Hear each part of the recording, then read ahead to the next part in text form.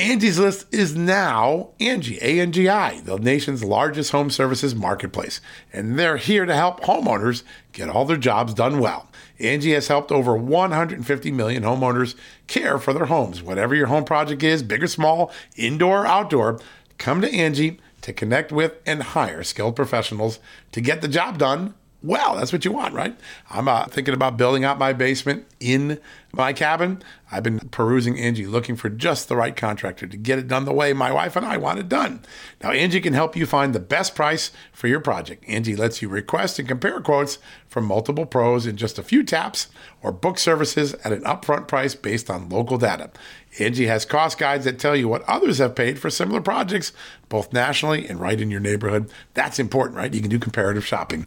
Get started today at Angie.com. That's A-N-G-I, or download the app today. The app and the website are free to use. Angie.com or the Angie app. Go check it out today. Good evening, America, and welcome to this Just the News, Real America's Voice special report, Nuclear Revival, how innovative new reactors are changing America's power play. I'm your host, John Solomon. Tonight, in partnership with our sponsor, ClearPath, we are going to explore how investments into the construction and innovation of a new generation of smaller, more efficient nuclear reactors are changing the face of power globally. And we're going to also ask the question, what does the United States need to do to lead on this critical opportunity for a cleaner and more ubiquitous energy future? That's what nuclear really provides us. Tonight, you will hear from experts that nuclear power is safer than ever before. Politicians on either side of the aisle have tended to leave nuclear energy out of their clean energy conversations in recent years. But you know what? That's changing. Tonight, we're going to explore why a nuclear energy revival is very real, both at home and abroad, and why it can produce far more energy at far less expense than current renewable investments. In fact, the Nuclear Energy Institute has estimated that wind farms require 360 times more land area, and solar plants need roughly 75 times more space in order to produce the same amount of electricity as what 1 square mile of a nuclear facility can produce. Luckily, with increased education and innovation in nuclear power is rocketing back to the top of the energy choices. Last month, you heard House Speaker Kevin McCarthy right here on Real America's Voice discuss why House Republicans were so bullish on nuclear energy. Tonight, we're going to explore with some of the other experts in this nation on renewable energy what is possible and what is needed to inject a new generation of clean nuclear energy into our power grid. Now, we start this important conversation tonight with a man who's been on the front lines of this debate for a long time. He served in President Trump's administration as the Assistant Secretary for the Office of Energy Efficiency and Renewable Energy. He is Daniel Simmons, and he joins us right now. Daniel, great to have you on the show. Thanks for having me, John. There is an extraordinary conversation. The dialogue has really changed, I would say, the last 6 months or a year about getting nuclear energy back on the table. A lot of the groundwork to make that possible, the innovation, the policies, the planning, really started on your watch, under President Trump's watch. Tell us a little bit about what was going on during the Trump years that positioned nuclear energy, well, to rocket back to the top of our list. So there has been a very strong focus at the Department of Energy on nuclear energy, particularly with the Trump administration, where there was really just a laser-like focus in working to make small modular reactors happen, be able to advance, be able to get them permitted, which we're still quite not there yet. Right. But the point is we have to get through all these permitting hurdles so that we can actually get small modular reactors into the real world so that they can be really, truly demonstrated. And there was a laser-like focus on that during the Trump administration. There was one meeting that I went to of people at kind of my rank, and I just filled in for the guy from nuclear energy because I knew what he was going to say about, we are working on the permitting, we're working on small modular reactors because we need nuclear energy for the future. Yeah, and that is conversations, though, that planning really has set the stage for what's happening in Congress and in states around the country right now.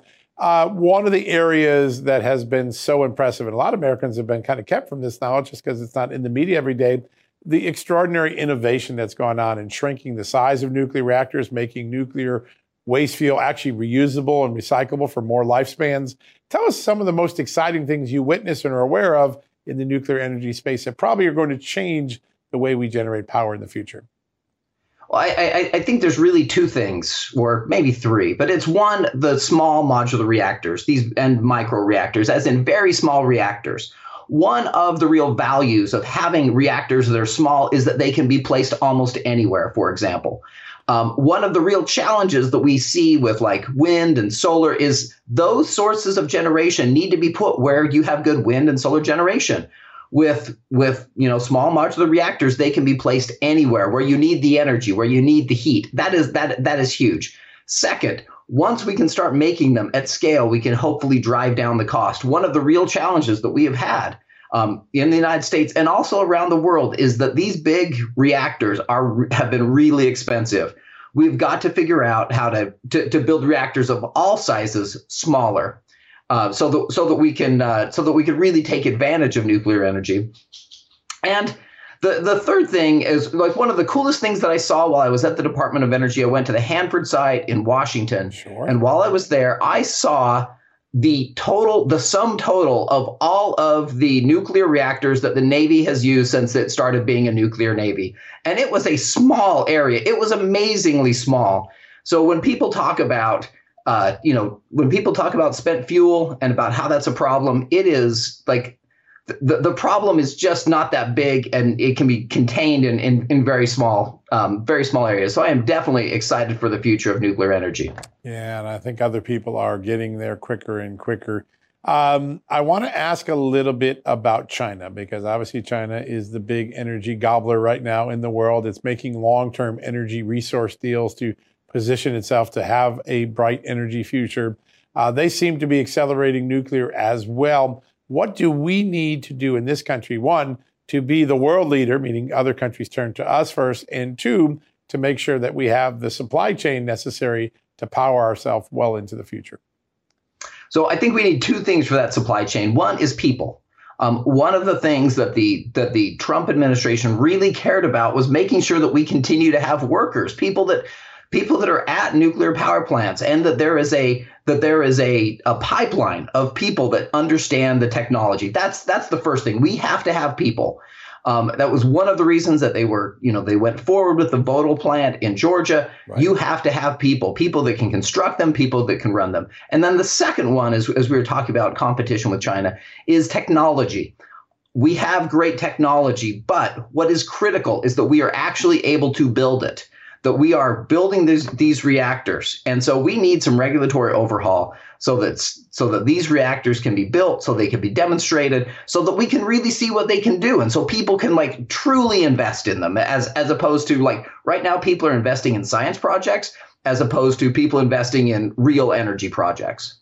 That's a great comparison. That's exactly what we got to do. We got to get them into the real energy.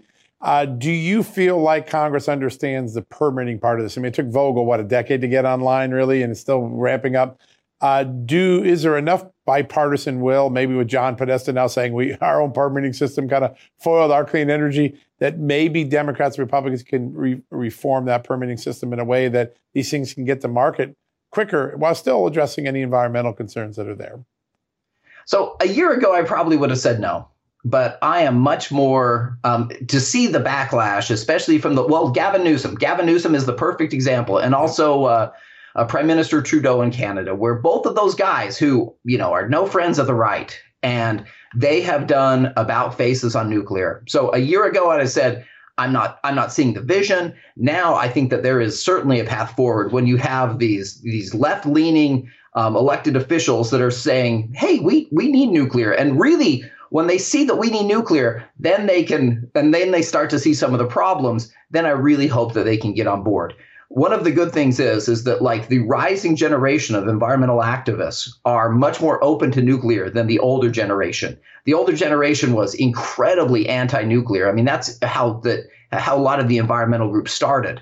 And we still see that in Europe. But even in Europe, things are trending in a good direction. And so with that, I mean, I am very hopeful for the future of what we will be able to do, with bipartisan, nonpartisan legislation to reform this process so that we can really get nuclear out into the and especially small reactors out into the real world.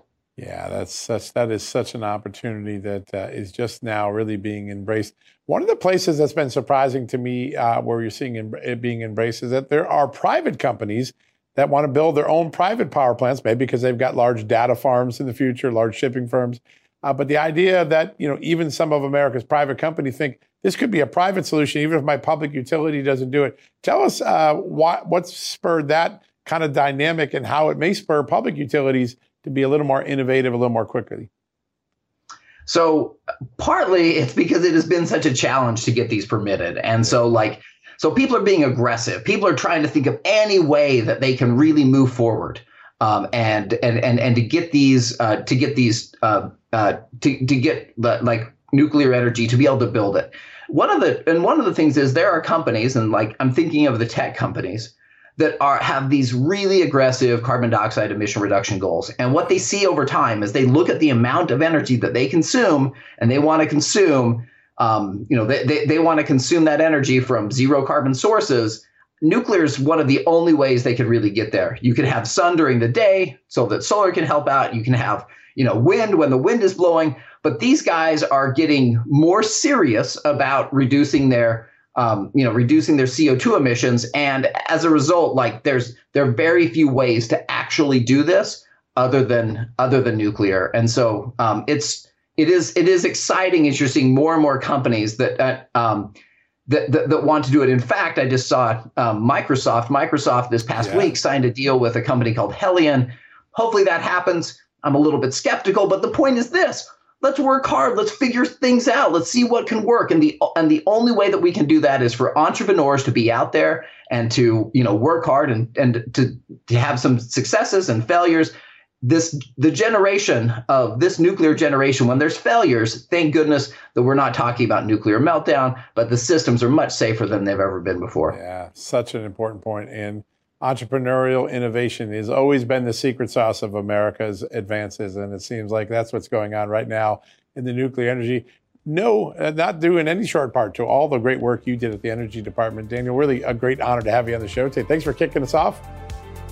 Well, thanks for having me, John. Always excited to talk about the future of energy. There's a good reason for excitement. America's well positioned to take advantage of it. Thank you so much, sir.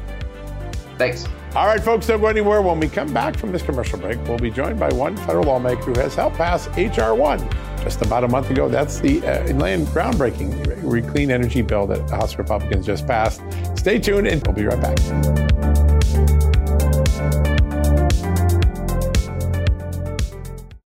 All right, folks, as we draw near to another critical election, it's not only about casting your vote, it's about elevating your voice, making your voice be heard. AMAC is more than just a senior discount organization. They unite like-minded patriots like you and I, committed to preserving our cherished values and actively opposing the leftist agenda that's sweeping across America. Just look at their recent victories. AMAC members helped to push forward an investigation into practices that inflate drug prices. They successfully defeated ranked choice voting in order to protect traditional voting methods, and they've also helped block a federal takeover of elections.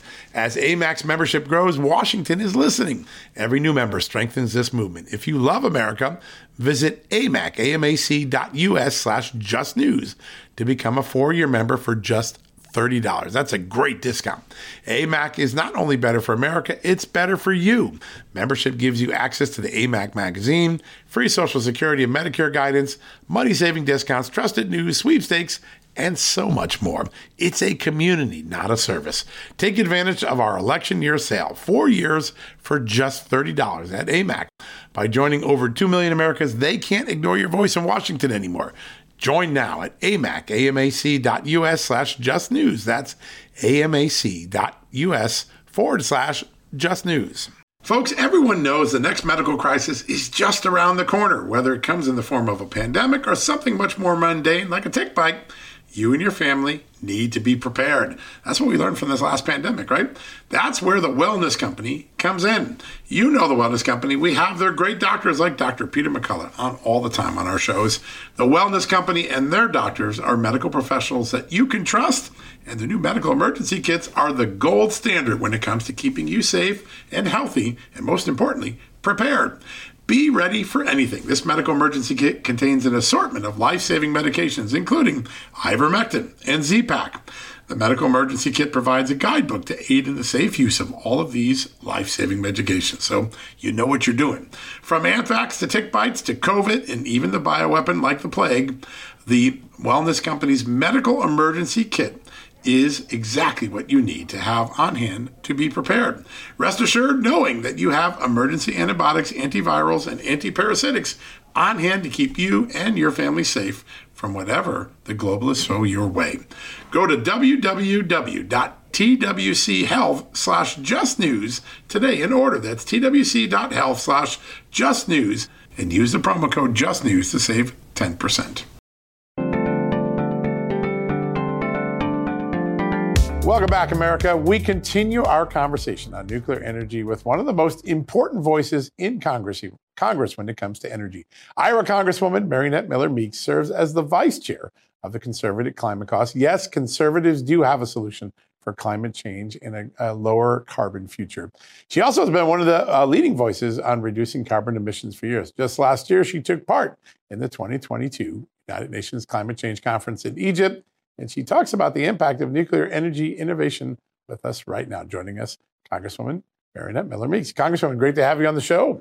It's great to be with you, John, and great to be with your audience. It's a great honor. You have really been a leader, and I want to knock down one of the false narratives in Washington that somehow Republicans don't care about the environment. That's not true, right? We have Teddy Roosevelt. We've got Ronald Reagan, who did really epic things. Donald Trump, one of the largest conservation laws in history.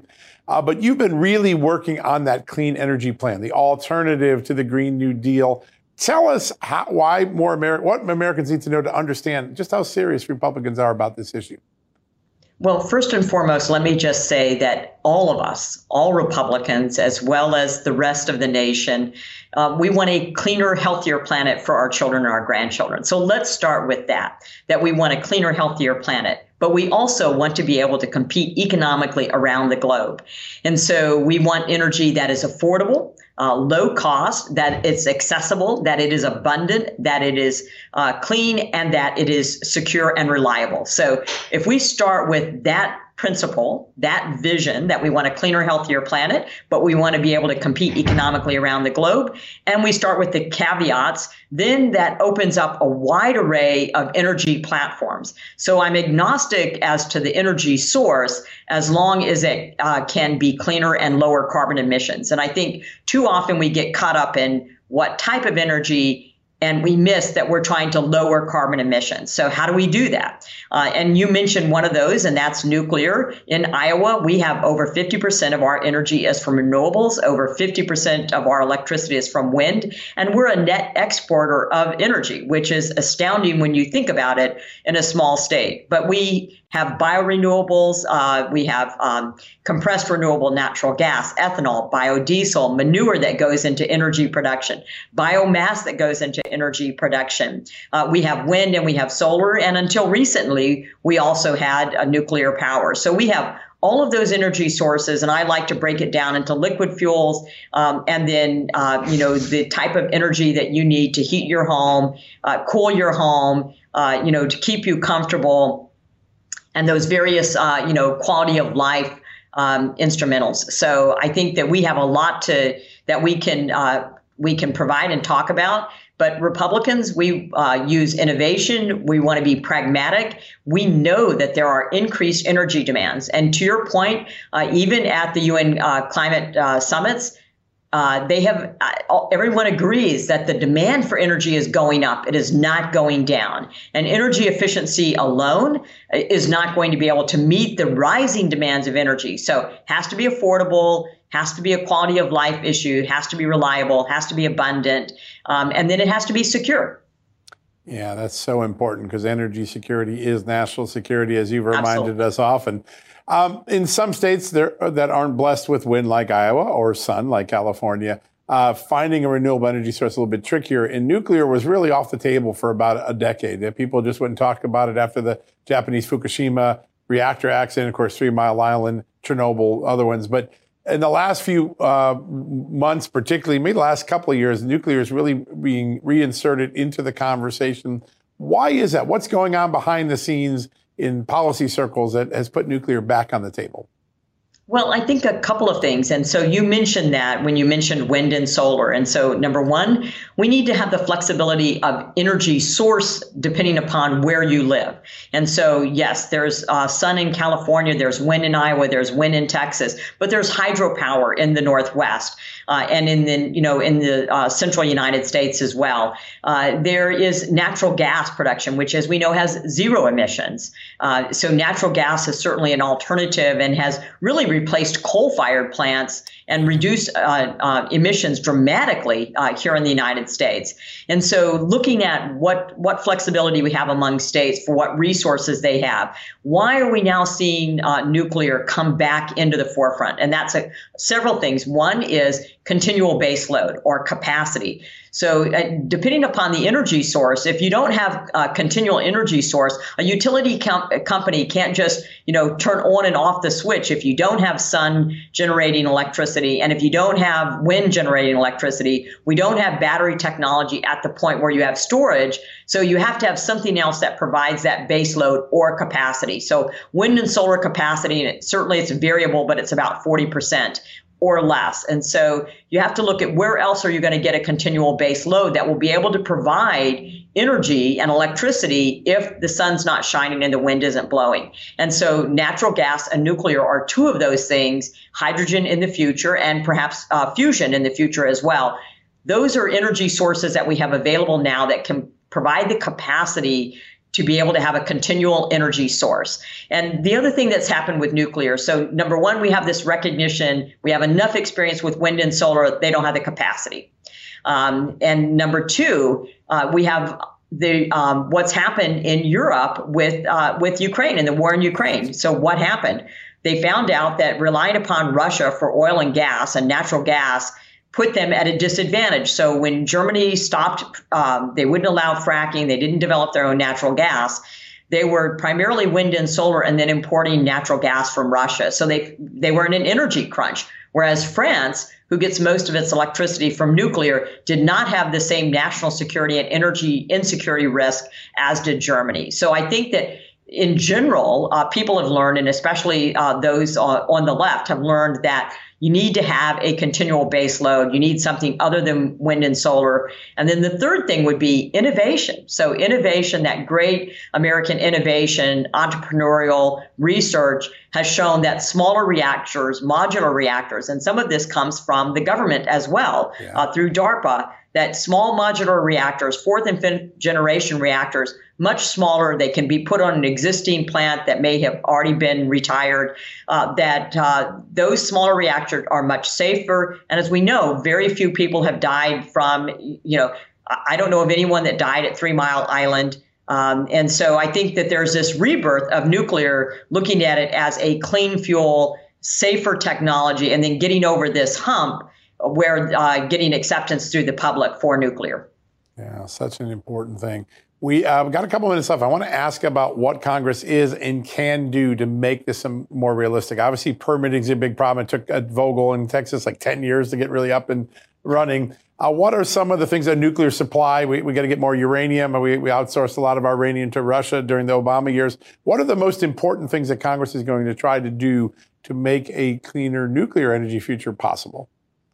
So we just had a hearing on the Energy Subcommittee of Energy and Commerce on nuclear energy, and Jeff Duncan, Representative Jeff Duncan, who's the chair of that subcommittee, is really forward thinking when it comes to nuclear. So he's going to continue to advance that. We're going to have bills in the very near future that we will be marking up and passing legislation. One of the most important things that we already did was to pass through H.R. 1 through Congress, and that is an energy bill. So looking at permitting, as we know that the regulatory environment has been so strict and overburdensome when it came to nuclear that it was very expensive to get a nuclear plant built and operational. So we finally have one that came online, and we're looking to develop that. And we can use the existing nuclear facilities that are already in place, that already have transmission lines, they've already been approved, and then put a small modular reactor. So how can we fast track places that have already been proven to be safe and they already have infrastructure in place, I think is one of the things that we can utilize to bring nuclear on quicker. So the permitting process, the advancement of nuclear bills that is going to come on, those things are going to be very important. On the permitting, we're waiting on the Senate for that. So hopefully we'll get the permitting through on the Senate side and come back to the House for negotiations, and we'll be able to start moving projects forward. Yeah, so important. We got about 30 seconds left. Tell us a little bit more about what your caucus does, because it's becoming so much more influential, and it's really changing the narrative in Washington that Republicans don't have a plan or care about carbon emissions. I think the most important thing we do is to engage. We're not afraid to enter into the conversation. We're not afraid to talk about what solutions we have, that innovation, pragmatism, what our principles are, and then also to counter some of the narrative on the left. We want a carbon life cycle for energy production, because it's not all the same. What may be have no emissions on the generation side may have, when you look at the entire carbon life cycle, may have tremendous effects on the environment when you look at its inception to its disposal. So we want a level playing field. We want to be agnostic to energy source, meet energy demands, but also not refuse to engage in the conversation. We can have a cleaner, healthier planet. We can reduce emissions, and we can also have an abundance of affordable energy. Absolutely. A lot of heads in the audience nodding as I heard you say that. Congresswoman, always an honor to have you on the show. You're on the forefront of some of the most important work going on in Congress right now. Really grateful for your time today. So nice to be with you, John. Thank you so much for having me. You as well. Have a good night. All right, folks, we're going to take a quick commercial break. We'll be right back with more conversations on the very exciting developments on nuclear power right after this.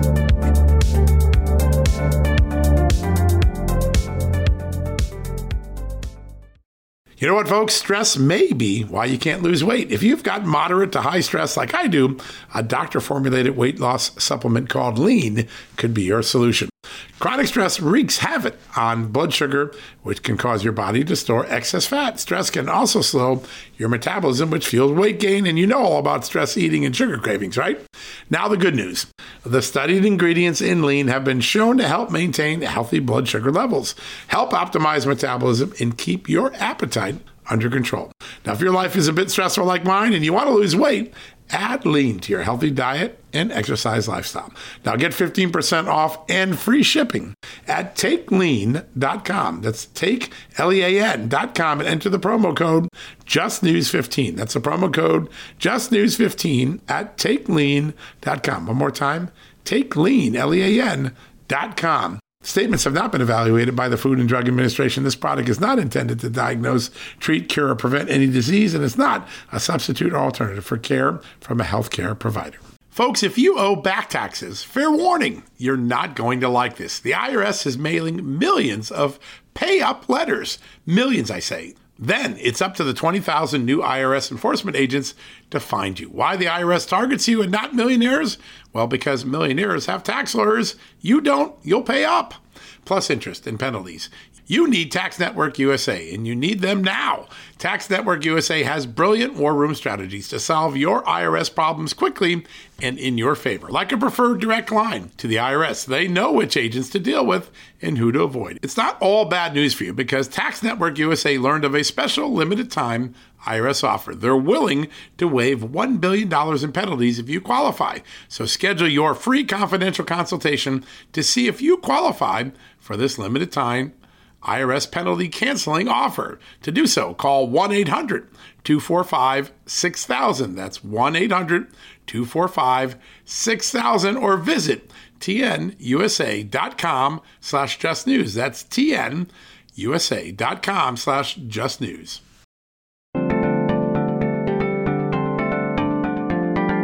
Welcome back, America. This has been a very important discussion about the future of our energy security. As we say often, energy security is national security. Energy security is economic security.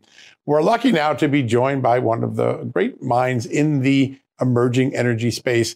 He also happens to be part of the great Clear Path team that is making this conversation possible. right now. Rich Powell serves as Chief Executive Officer of ClearPath, and he's our proud sponsor, as I mentioned. Rich, welcome back to the show here today. Thanks so much for having me, John. Rich, you have done some extraordinary recent research, and I think a lot of people remember after the Japanese nuclear accident, the public really frowned on nuclear energy. A decade later, nuclear energy is rising up the chart as the perfect solution for a low carbon, actually zero carbon, highly reliable energy source. Tell us what your new poll found. So, in short, public opinion for nuclear is back in a big way. So a massive global effort, 13,000 respondents across 8 countries have found that, it's really pops the bubble that nuclear is unpopular.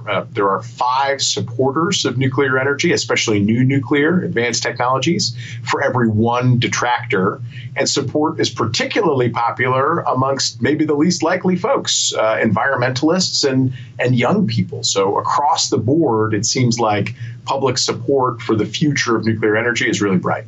Yeah, and that is a big change, and it's probably driving a revival of the discussion in the political circles. It seems to me in the last year to 18 months, there have been more policy discussions in Washington and state houses about really viable nuclear options than there were maybe for 4 or 5 years before that. Is the polling and the public sentiments driving a good common sense discussion now among policymakers?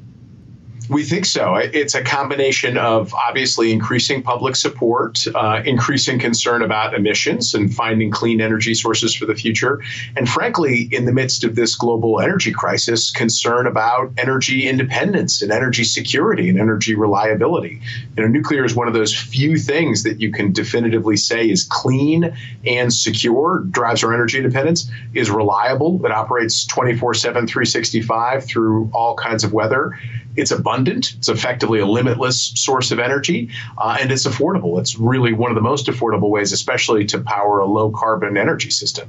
So all of those things together really have policymakers taking a renewed look at this, and at all levels, domestically, nationally, down at the state level, and even exports and internationally. There's a fascinating dynamic going on in the private sector. We think of nuclear power plants, and most of that is in the public sector and with regulators in the states and the federal level. But now many private companies, big private companies like those who have to run future data centers are getting into the game. Big announcement recently with Dow. Tell us why that made the ground shake in the energy space. So Dow Chemical, the largest producer of chemicals in the country, one of the largest consumers of chemicals in the country, has committed environmentally to taking all the emissions out of their production. They're in the industrial space. This is one of the hardest places in the country to do this.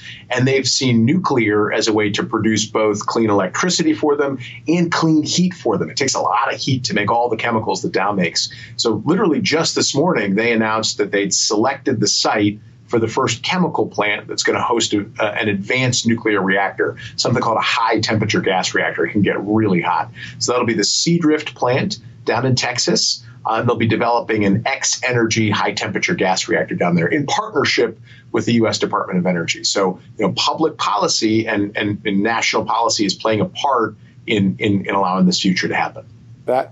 That is huge, and it's going to have a long tail of impact as other companies look at doing something similar, particularly energy-intensive industries. This could be a really big model for them. A few weeks ago, I had a chance to talk to one of the top Polish diplomats in the country. The Polish president was here just recently. Poland going to be one of the first major recipients of nuclear exports from the United States in a long time. It's been a long time since we were exporting a lot of this. Tell us why that's another big sign of the nuclear revival in our country. So Poland's right at the intersection of all of these issues. They've got some of the worst air quality in Europe, and they're really trying to find ways to reduce their emissions just to clean up their air quality and, of course, to reduce their carbon and greenhouse gas emissions in the long term. And, they're right at the front lines of this land war in Europe. They're absorbing all of these Ukrainian refugees. They absolutely want to be beholden in no way to Russian gas or Russian coal, and they were consuming a lot of both until relatively recently. They're now proudly off off of fossil fuels from Russia, but their domestic coal supplies are low and down. And so they're really looking to turn to advanced future technologies to take that next generation, both for their electricity and then for all the industrial growth that they want to see happen in Poland. And so they were looking at global offerings, and I'm excited to say that an American company has won the day for a big part of that. So General Electric, one of our kind of nuclear champion companies here in the United States, is going to export 20 of its small modular reactors to one of these Polish utility companies that'll build them to power industrial sites and cities and data centers and all of these things.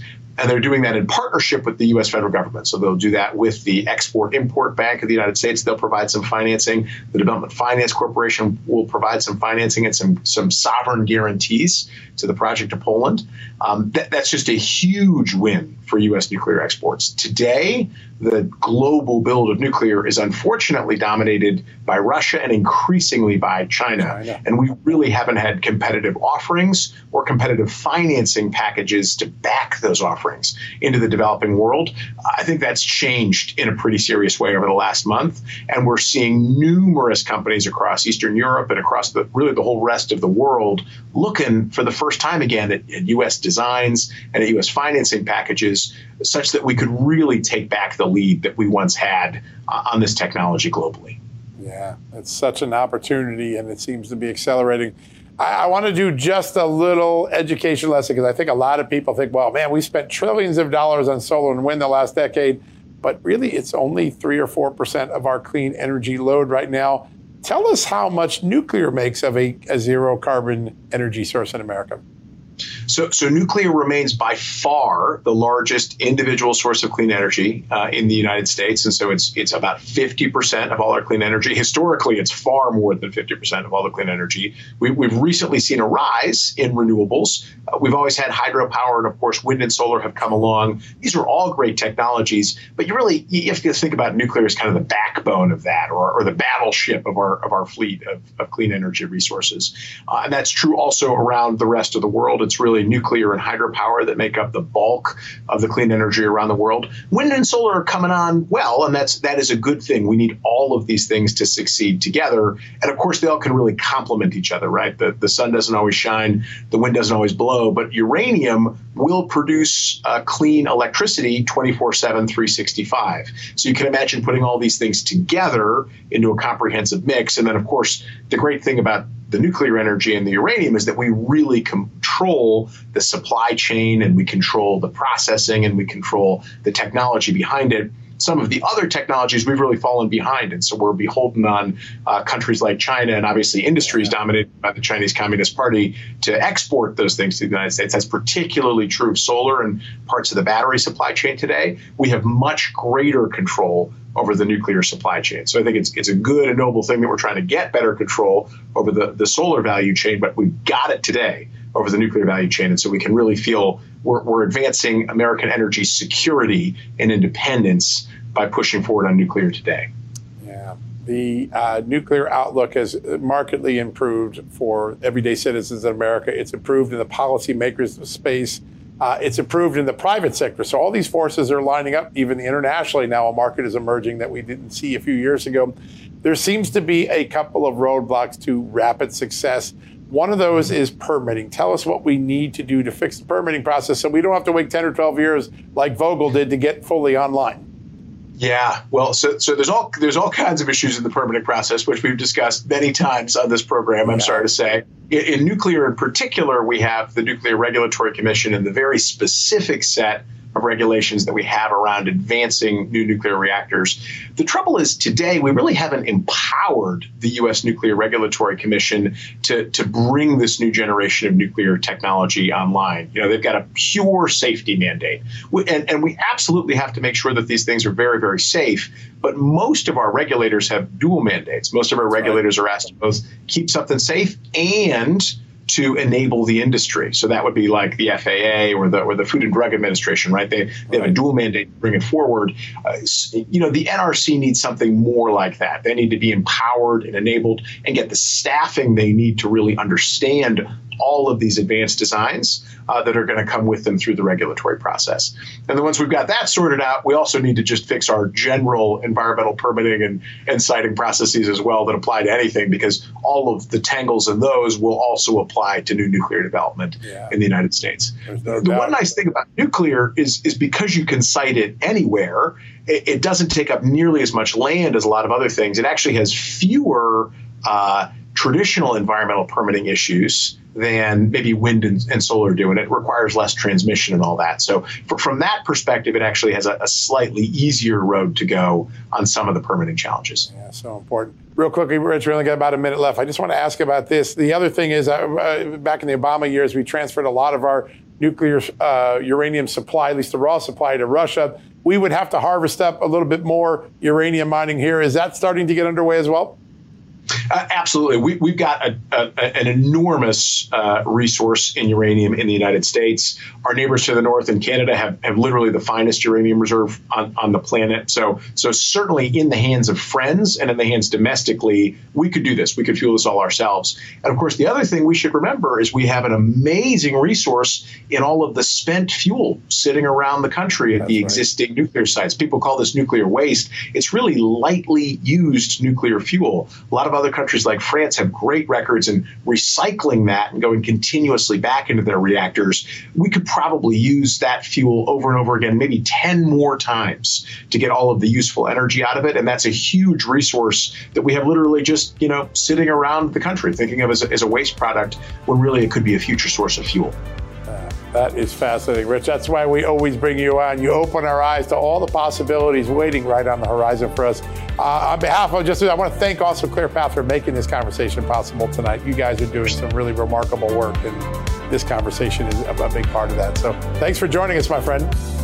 Thanks so much for having me, and thanks so much for covering this really important issue. Yeah, it is important. There's no doubt. All right, folks, don't go anywhere. We're going to take a quick commercial break. We're going to talk more about this right around these messages.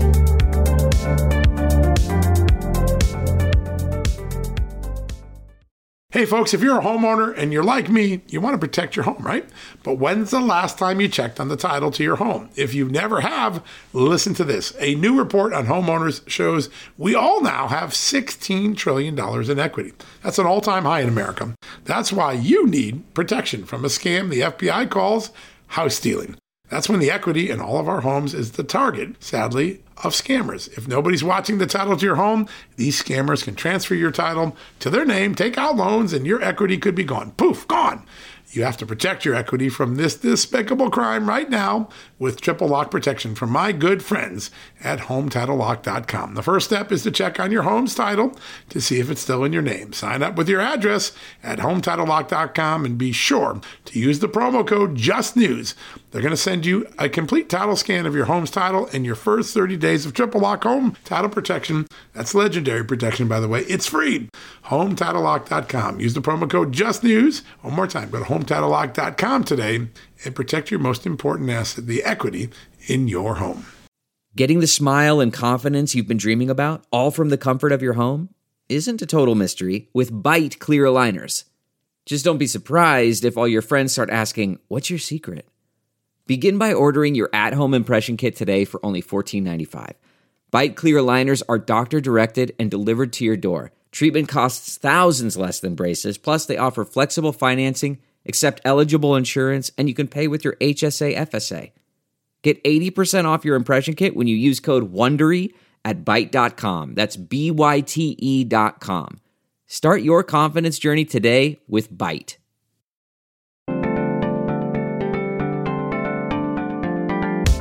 Welcome back, America. Over the last few years, you have seen and heard House Democrats push for their Green New Deal, why President Biden and his administration are looking to transform our country by pushing for the cancellation of gas stoves. Yep, you've seen a lot about that.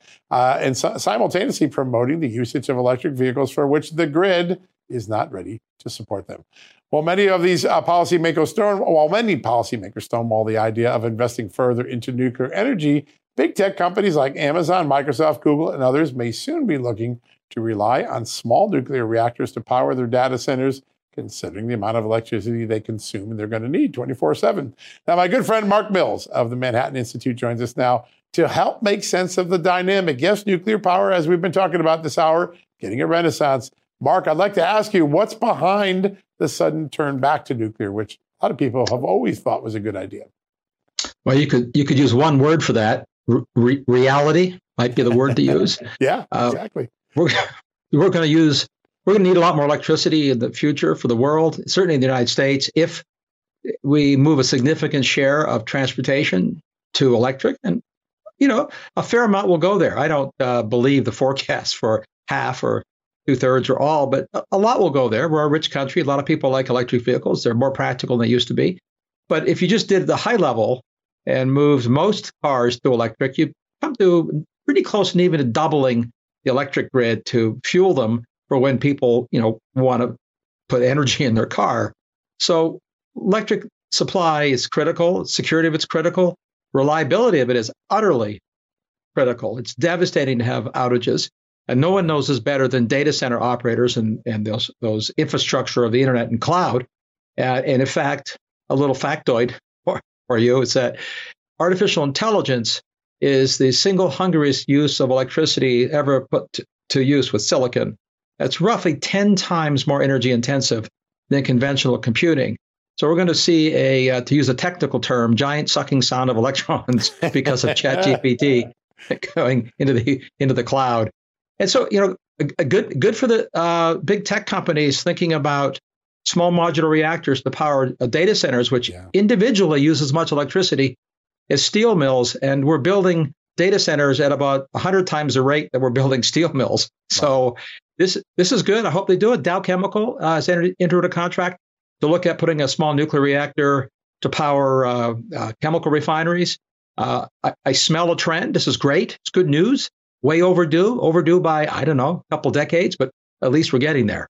Yeah, it's the first time I can remember in this town, maybe since Fukushima, that nuclear energy. But what's interesting, in the decade since Fukushima, we've made enormous strides in the innovation of the technology. Yes. I didn't realize this until we were talking offline, but you started your career in the nuclear energy industry. Tell us a little bit about that, and also how much innovation American nuclear energy companies have been driving in the last few years.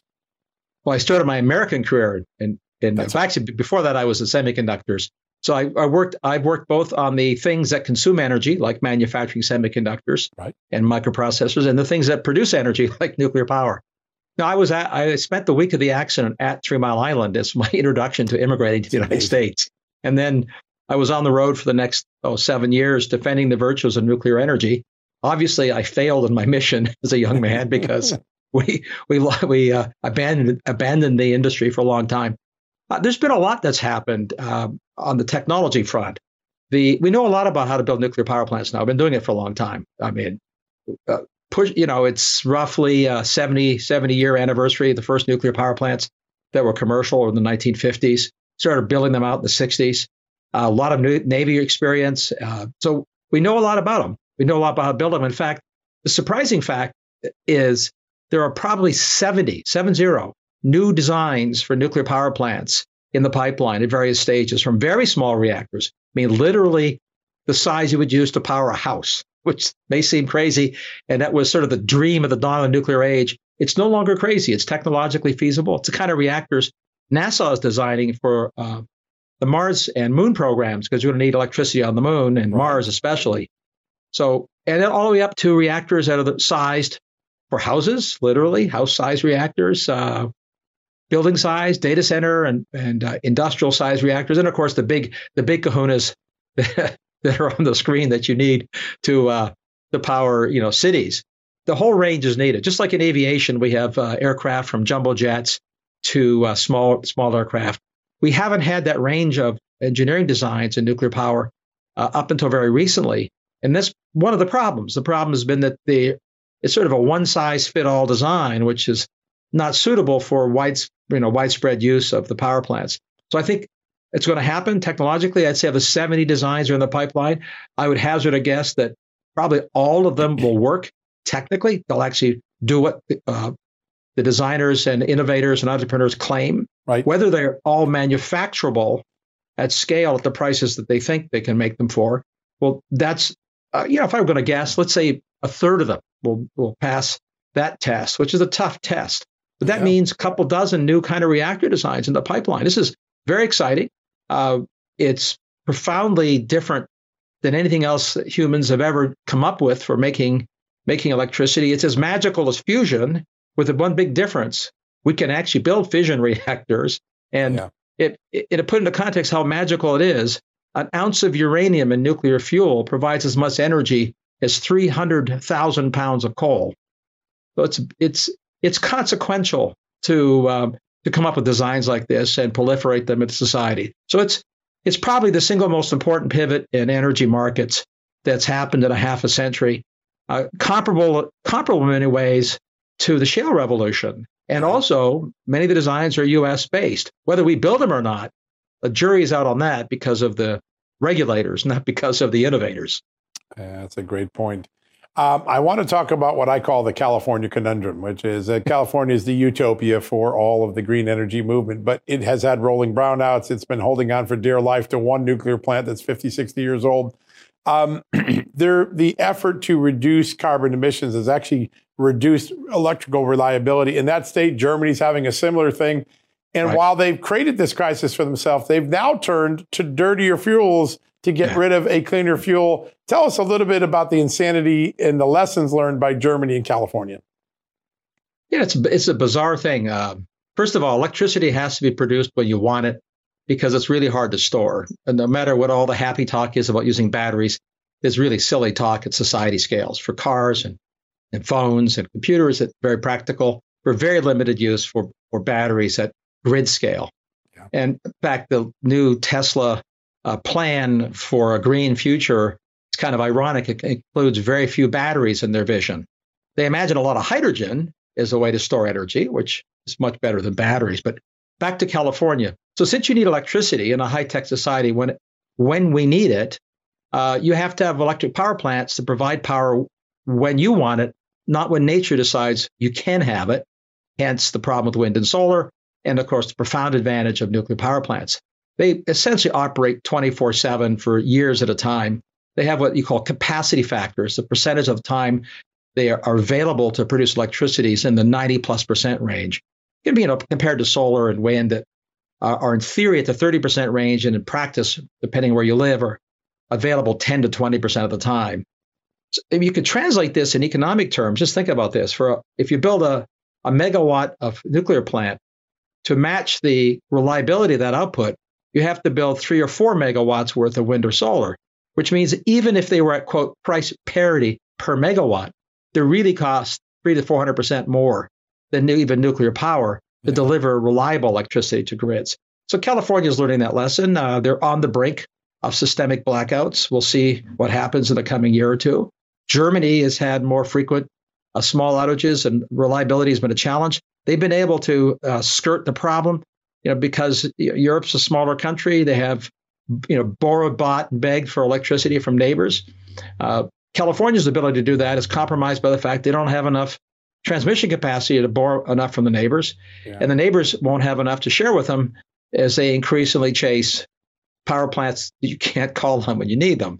Right. So I think we're going to face sort of a realpolitik in the sense that, as you'll see in Germany, that when they shut down nuclear plants, which is prima facie insane for a whole set of reasons, they're burning more coal. I mean, they're burning record quantities of coal. They're actually dismantling, ironically, old wind farms to get access to coal fields to dig up German coal to burn coal. I mean, you can't make this stuff up. You can't. You really can't. And you got California importing Russian and Saudi Arabian oil. It just makes you scratch your head.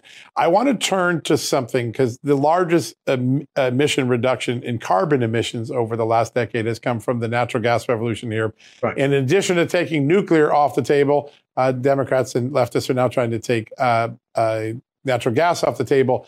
Republicans are going to have to come up with a plan, because the next generation has been totally convinced they got to reduce carbon emissions. Can a combination of nuclear and natural gas get Republicans to the place that Democrats want to get but never can get there with solar, wind, and all the things they're doing? Yeah, I think, let's set aside my opinions on what would be sane if I were a king of the world. Right. You could design a perfect energy system. We live in, thank goodness, in a democracy where you have to make compromises. To your point, I think that the combination of domestic natural gas and domestic nuclear power is an obvious and natural compromise, a bridge across the divide politically for those who are eager to cut carbon dioxide emissions, burn fewer hydrocarbons, but have reliable and low-cost electricity. Because it doesn't mean there's no role for wind and solar. It just means that as they have today, they have a small role. Right. It could be bigger than it is today. In fact, just penciling it, you can imagine doubling or tripling the share of electricity coming from wind and solar in America. But that's miles and miles away from providing all electricity reliably. So I think we're on the cusp of a political bridge. I think that's important. As a practical matter, both parties will have to become serious about regulatory issues because right now, even if we had a next generation design ready to go, getting it permitted and built in time is a really high hill to climb. And I'm a little worried that what in fact we'll see is these reactors built elsewhere. I mean, the biggest construction of nuclear power in the world today is in China. And the biggest exporter of nuclear power plants are the Chinese and Russians to other parts of the world, building plants for other people. We're not significantly in that game because we've deliberately, frankly, destroyed our industry by inaction and action to make the regulatory structure so difficult. Yeah, a permitting reform. There was a shot heard around the green world recently when John Podesta, one of the leaders of the progressive movement, said we got to get permitting done because even clean energy projects are getting tied up by the environmentalists now. It's pretty remarkable. Mark, you do such amazing work. Tell us what's the best way to stay following all the common sense, great energy policy work you do every day. Well, you can find me at the Manhattan Institute's website, of course, because I'm a senior fellow there. And I have a website which is a repository of everything I've written, more than most people would want to read, called tech-pundit, techpundit.com, where you can find almost anything I've written, videos, all that usual stuff that we all do, including clips from my wonderful experience with you, John. Well, we love those experiences. We're going to make them even more frequent because you bring a great common sense approach to what this great crisis we're facing in our country. Mark, a great honor to have you on, my friend. Thanks for joining us, sharing your wisdom. All right, folks, it's hard to believe, but on that note, we're going to conclude yet another special report. We want to start with some great thanks to Rich Powell and our sponsoring partner, ClearPath. If we have learned one thing tonight, it's that through the prioritization of nuclear energy investments, we can defend our nation's sovereignty and retake the title as the world's leader in energy independence in exporting, financing, clean energy solutions beyond solar panels and windmills should be a non-negotiable item. And nuclear energy is clean, safe, and by the way, zero carbon emissions. That's exactly what the green activists have wanted. Well, it's sitting right in front of us. With that, I want to send us off into the evening. Please take time and visit www.clearpath.org to learn more about the great work that they do there and other organizations who are pillars in the effort to get a common sense clean energy future started here in America. With that, I want to say thank you to everyone and wish you a good evening and God bless. We'll be back tomorrow night.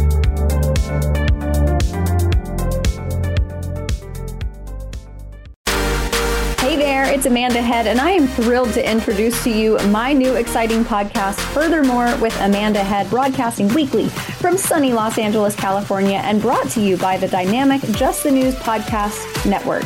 On this fresh and engaging podcast, I delve into the latest news with a little bit of a twist, exploring the furthermore of every story. But this isn't your typical run-of-the-mill news commentary or politically charged program. I interview a diverse range of guests, including business leaders, entertainers, musicians, educators, experts, politicians, and many influential figures from both the United States and around the world. So why not make your Mondays, Wednesdays, and Fridays a little more interesting? Tune in on your preferred podcast platform and discover Furthermore with Amanda Head on Apple Podcasts, Spotify, or wherever you listen to your favorite shows. And don't forget to hit that follow or subscribe button and be sure to download the latest episodes. I can't wait to have you join me on this exciting journey. At Just the News, we break the stories others in the media ignore or are too afraid to tell. We did it on Russia collusion, Hunter Biden, and the security and intelligence failures that preceded January 6th. Our stories have real impact and reach because we stick to the facts. I'm John Solomon. You can help me expand our honest, unvarnished, and unbiased reporting by becoming a premium member at Just the News. You'll get an ad-free experience and exclusive member-only access to events, and you'll be helping us dig up more truth. Join today at justthenews.com/subscribe.